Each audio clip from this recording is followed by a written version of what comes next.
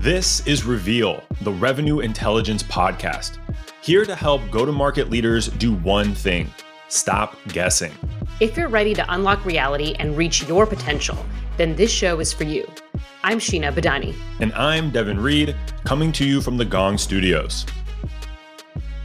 If your SDRs are struggling to put up impressive numbers, it's pretty likely that there's one culprit: data, or more specifically, the lack of it. They don't have the data to do their job effectively. Quality, accessible data equals better time management, better coaching, and ultimately more wins for your whole team. Lily Yoon knows this well. She's the head of growth at GradientWorks, a sales book management software where she built the SDR team from the ground up. And it's not the first time she's done it, so she has tons of insights to share around exactly how to use data to level up your outbound teams. Here's our conversation. Lily, welcome to Reveal. We are so thrilled to have you here on the show today. Thank you. Excited to be a part of it. To kick things off, I know you've built multiple SDR teams really from the ground up at a variety of early stage companies. Tell us a little bit more about your process and how you think about building an SDR org. Yeah, so I've been a part of 3 tech organizations, and each of those tech organizations are at different stages. And so my first one was a Series B startup, and I started as an SDR there. And so there were a lot of processes already built out. And I made my way through like the management role and became director of the 50-person SDR organization. And at that point, it was really about taking what we had and figuring out how to optimize and scale it even more. My last startup was a Series A. So was the first sales hire, really got in there to figure out what's our go-to-market strategy, our messaging, and then planned out how we should hire and grow our sales team. And then similar to my current organization, first seed funded and was the first sales hire as well, built out the go-to-market strategy, started hiring and game planning around at what point do I need to have an SDR team to support my account executives and outbound and setting inbound demos. What is it about sales development that has really attracted you to that space within revenue leadership specifically? Sales development is a hard job. I know people really see it as like a cookie cutter role a lot of the times where you're making cold calls, emails, and prospecting and setting meetings and then handing it off to your account executive for demos. But there's so much more that goes into that work and actually building out that top of the funnel process that is really intriguing. It's not just cold calling and emailing, but you're finding creative ways to connect with the people that you're speaking with and really helping them understand what the value is that your company has, plus figuring out like, is it even a good fit, a good solution for them that could help them and their team? So a part of that is a lot of outbounding. And with all the outbounding, it really gives you an opportunity to dive into building out your metrics to figure out what's working, what's not working. And if you look at yourself and do a bit of self-reflection, like are there particular characteristics or skills that you have uniquely brought to the table that have made you that fantastic fit as an SDR and overarching sales leader? I'm a very competitive person by nature. So that really helped, I think, in my SDR role as an individual contributor. Over the time, though, I grew a lot and learned a lot from other leaders that mentored me and helped me understand the value of being an SDR leader and how to help people progress throughout their careers. There are different styles of coaching that I've seen a lot of SDR leaders do. And I have to admit, I'm very much a data-led coach. And usually my go-to is someone brings up a question or they're like, hey, I'm not sure what the best process is for this, or like why my numbers aren't showing the way I think they should be, or like converting my outreach into the right opportunity numbers. And so I always like to have my data aspect, bring that up to help guide our conversation, but also over time, I've really learned that it's not just about the data. It's also about the qualitative aspect of how is that rep feeling? What was their mental state when they were making these cold calls? Were they having a really tough day and they honestly just needed a 10-minute, 15-minute break and then restart and refresh and go back into it? Or were they tip-top condition? They're making a bunch of calls, and let's put both of those together to figure out what we can do better. Well, that's music to my ears, hearing about how data can be used to level up your team and processes overall. Let's dive a little bit further into that. I'd love to hear how you use data in your day-to-day work related to coaching and even beyond. Yeah, especially in my current role, my previous role as a first sales leader, I was doing a lot of the outbounding and outreaching and documenting my own metrics to have somewhat of a baseline metric. At a certain point, it's hard to continuously do that as you're running demos and closing deals too. Bringing on the team, though, after we made the decision to hire our first AE and SDR, it was just like our baseline metric. And that helped really set the tone of expectations from what the team should be reaching for. And a lot of the metrics that we look at are either like week over week metrics, top of the funnel side, like email sends, accounts worked, calls made, connect rate, email reply rate, and then demo sets, and then how many actually occurred, because that's how we have our SDRs comped on, and the number of actual demos that happen, not just set. And then we just take all those, and then we also do a month over month review of all of our metrics. It's nice to collaborate as a team and look back on our previous month's metrics and say like, hey, we did really well here. We should continue doing some of these things that we did last month. Or this one looks like it's not doing so well. What can we do to get even like a 1 or 2% increase on this conversion rate? I'd love to hear about any time that you can recall where you used some of that data to make a critical decision for your org. We're going through a lot of change in the organization, but what was happening more as we continue to grow was that our TAM was starting to shrink. And we were really trying to also up-level our outreach strategy and be much more tailored. And sales is always changing their strategies because buyers are changing the way they buy as well. And so we were going more towards being able to do a lot more tailoring and personalization and research. And so not having as many accounts as a rep used to own wasn't the challenge anymore. It was, we give them a subset of accounts. And then what we realized was, though, the reps were starting to say like, hey, these accounts that I got, they're not really great. And they would ask us to reevaluate them, give them more accounts. And the way we actually track that, we had a process set up in automation where if a rep came across an account that wasn't a good fit, that they should not be spending their time working on, we had that a logic created in Salesforce where they can mark it. And it would be reportable in a Salesforce report. And we could see like all the reasons why an account was put back into a nurture pool out of the rep's name. And so when we did that, it kind of lined up, honestly, because the reps were complaining to their managers and the managers were letting me know. And luckily we had the data, right? You know, sometimes it's hard to actually decipher what's maybe like a one-off case, or maybe it's happened like 3 times in a row and it feels like it's happening all the time. But the data actually supported a lot of what the reps were mentioning. And so we took that report, I took that data and then figured out where are all the good accounts? That was like the task. The good accounts have to be somewhere.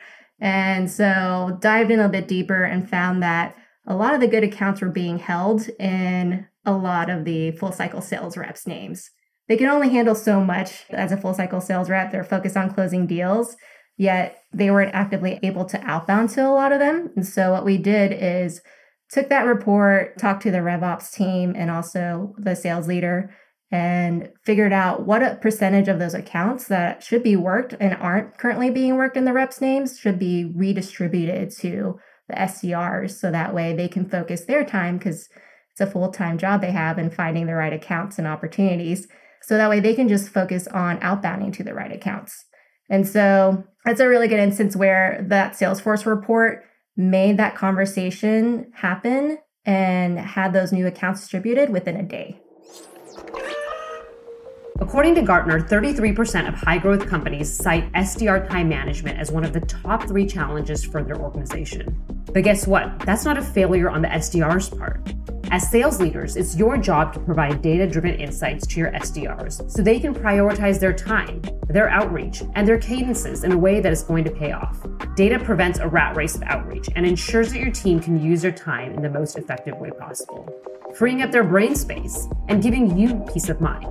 Let's get back to it with Lily as she shares exactly how she and her team utilize this valuable data.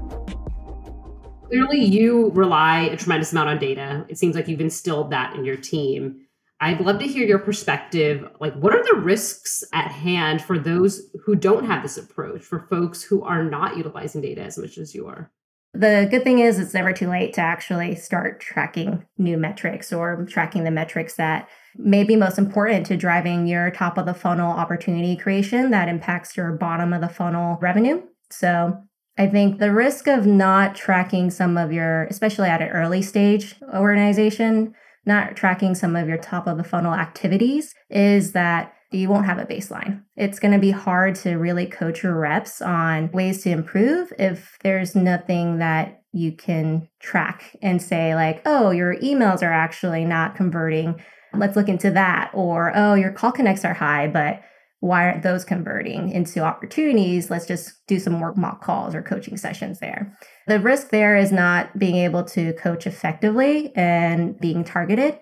And the way that helps is, let's say you notice after several weeks of metric tracking that call connects are pretty decent, but conversions aren't there. You miss that opportunity to be able to spot that and do like a week of tailored mock call trainings, and then have that rep also be able to focus on improving that one specific skill set and then doing reinforcement trainings after that.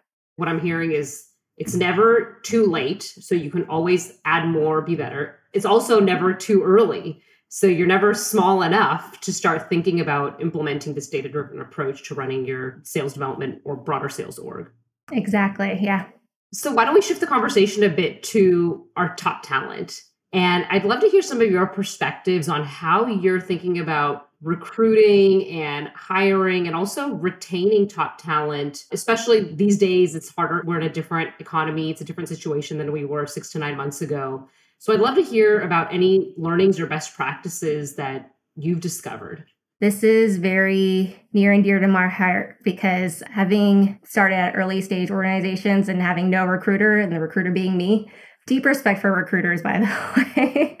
And so I got to really get into becoming my own recruiter. And I think the biggest things I took away from it was you have the ability to help your organization become more diverse in that aspect of, yeah, you put the job rec out there and you get a lot of inbound applicants coming through, but also the outbound side is, I think, really important too, because there are people that have great talent that could be a really good fit for your organization, but they just aren't aware of your organization, or maybe they're just not looking yet, or maybe they are and they just haven't found your organization, right? So I think being able to do that outbound aspect of finding talent that would meet the criteria for the role that you're looking to hire is a really impactful way to build more diversity for your team as you continue to grow, which also allows for more people to have an opportunity to see different perspectives from different backgrounds. And I think there's a research that was done around more diverse teams are actually seeing more success with each other and collaborating and getting different perspectives on how they can approach certain challenges together. So from our conversation, I am already starting to hear your passion for diversity in building sales orgs. I'd love to hear a little bit more about how you put this into play as you're building your teams. I think it's really about the culture that your company wants to provide and show to people. I think I've had people who've actually reached out because they are like, hey, it's so refreshing to see female sales leaders in the tech space. And yeah, would love to learn a little bit more about what you guys are doing, your mission, whatnot. And that's a big challenge. I think it's gotten better over time for sure, where you see many more female in leadership roles, but it makes a huge difference when you can see someone who is going to be a role model for you. Honestly, that was a turning point for me too. And I wasn't even sure if I wanted to get into management. And I started speaking to some female leaders in the organization. And I was like, okay, I think I can do this. Not having that could have been a different situation where I was like, I don't have anybody I can actually talk to about this or feel comfortable. And maybe that would have been, ultimately, I think I would have gone into sales management, but it could have been delayed. So I think that can make a huge difference. And the way the company portrays how they value diversity is also really important, whether it's on your job description, on your careers page. If it's not, I would probably take a moment to look at your own careers page and be like, does this make people, regardless of their background or their ethnicity, feel comfortable to excited to apply and have a conversation with our team?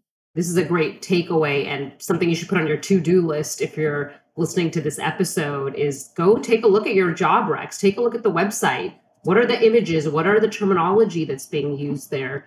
And how open and inclusive are you to new candidates? Yeah, honestly, that's some feedback I got from my job description when I first posted it.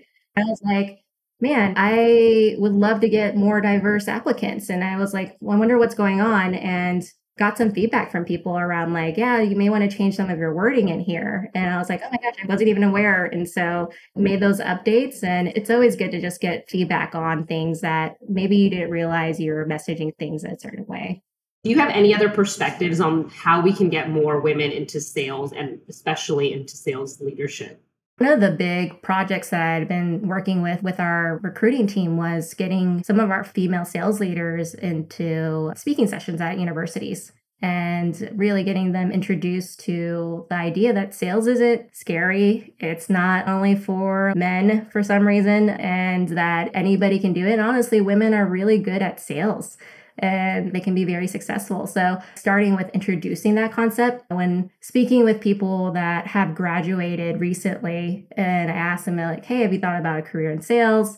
They're like, oh no, I have never thought about it. And I think that just kind of starts with introducing like, what is sales actually about? I'm also that type of person that will go to places, and if I speak with someone and they're like upselling me on their product, I'm like, oh, this person has a natural sales talent, or maybe they've learned this. And I'll ask them, have you ever thought of going into tech sales?